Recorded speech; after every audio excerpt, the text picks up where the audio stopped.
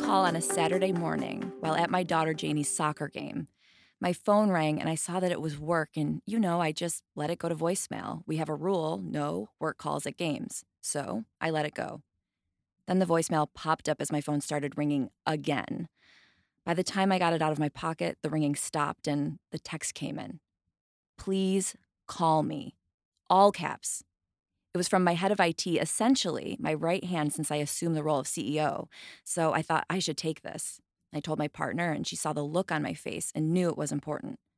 I ducked behind the bleachers and called David back. Susan, he said slowly, we have a problem. It was a red-level cyber incident. Thousands of customers' credit card and personal information, all exposed. Our global networks were infected with malware. Our data centers in the UK and the Midwest, shipping facilities, corporate headquarters, procurement centers, and distribution centers, worldwide, everything was hit. I'm going to run a number by you. $408,000. According to the Chubb Cyber Index, this was the median cost per incident of a retail cyber attack during the last 3 years.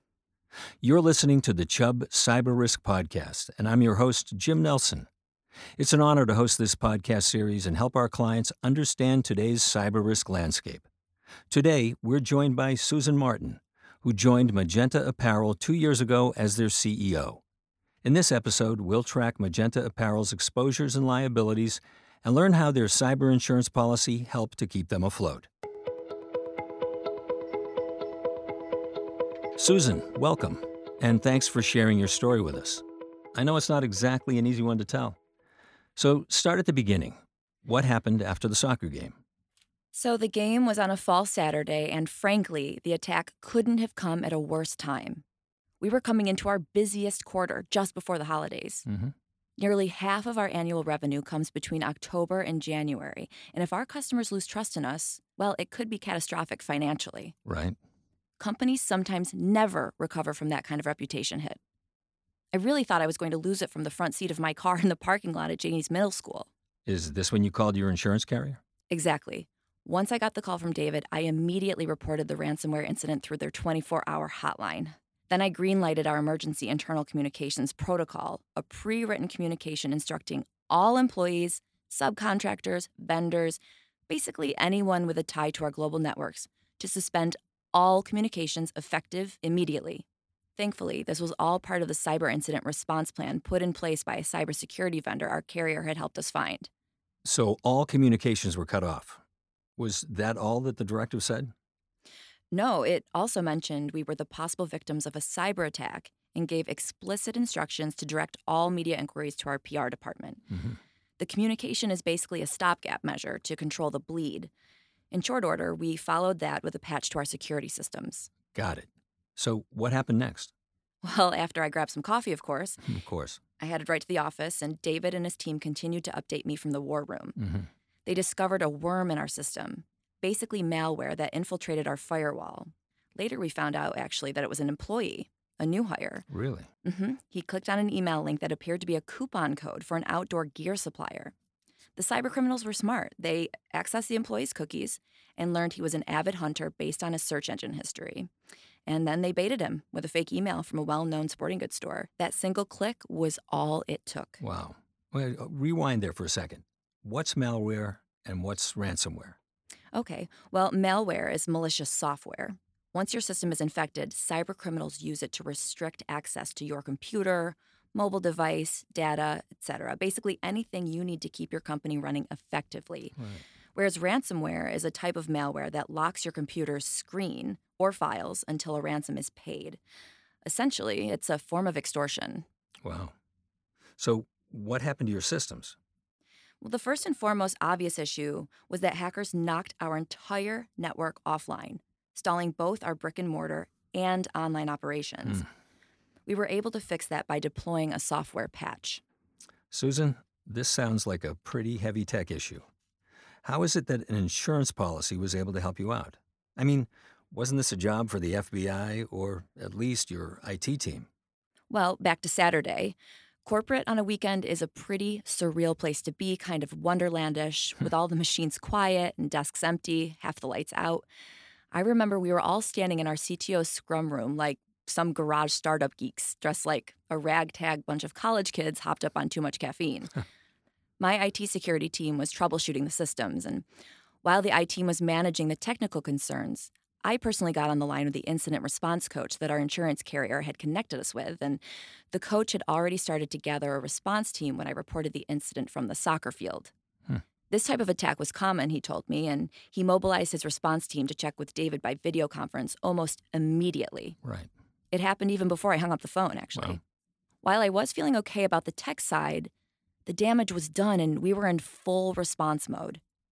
I remember feeling so nauseous at the potential tidal wave of bad press. I mean, this kind of breach has devastated companies 10 times the size of ours. Yeah.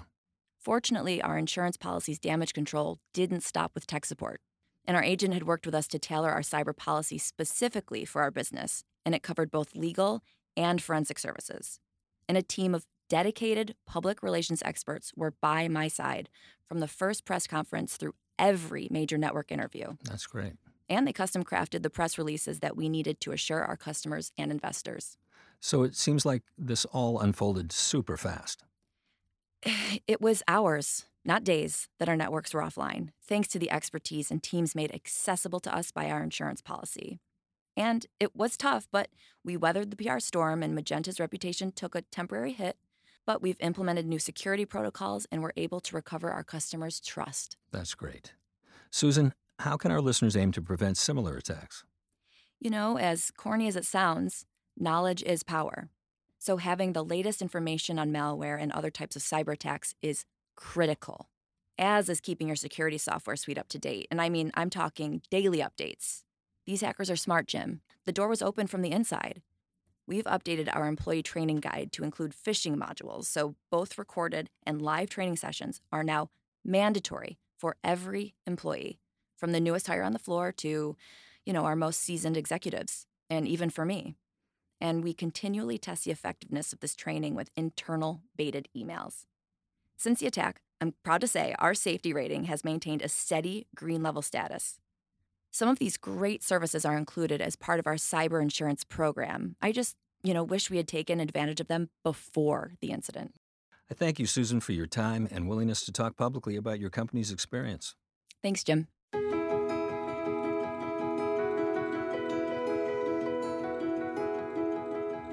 There you have it. Fortunately, Magenta Apparel's experience is a case study for recovery instead of a cautionary tale. That's it for today's podcast. Thanks for listening. For more information on Chubb's cyber risk management solutions, visit chubb.com/cyber. And stay safe out there. The scenarios described here are hypothetical and are offered solely to illustrate the types of situations that may result in cyber incidents and/or claims. These scenarios are not based on actual claims and should not be compared to actual claims.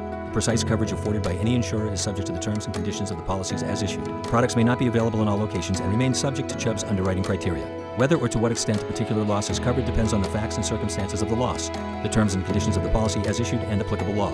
Chubb has no obligation to provide any cyber services for loss mitigation or incident response. The policyholder is under no obligation to contract for services with any of the Chubb pre-approved loss mitigation or incident response service providers. The selection of a particular pre-approved loss mitigation or incident response service provider is the independent choice of the policyholder. Loss mitigation and incident response service providers are independent contractors and not agents of Chubb.